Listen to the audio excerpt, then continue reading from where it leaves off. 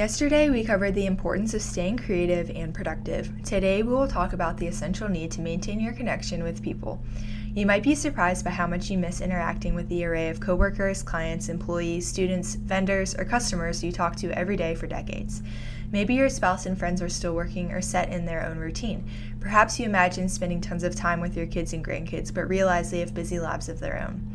What you need is a plan to get out and connect with other people often.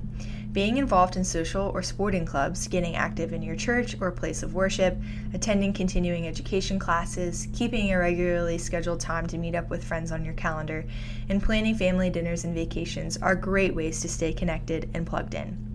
The point is, you have to be intentional about maintaining connection. It no longer happens by default, so you'll need to make an effort and it will pay off. We all need each other, and science shows that isolation is bad for your health. We'll talk to you tomorrow when we discuss finding your purpose. Be sure to check out our resource library, which is full of tools and information specific to each one of your needs.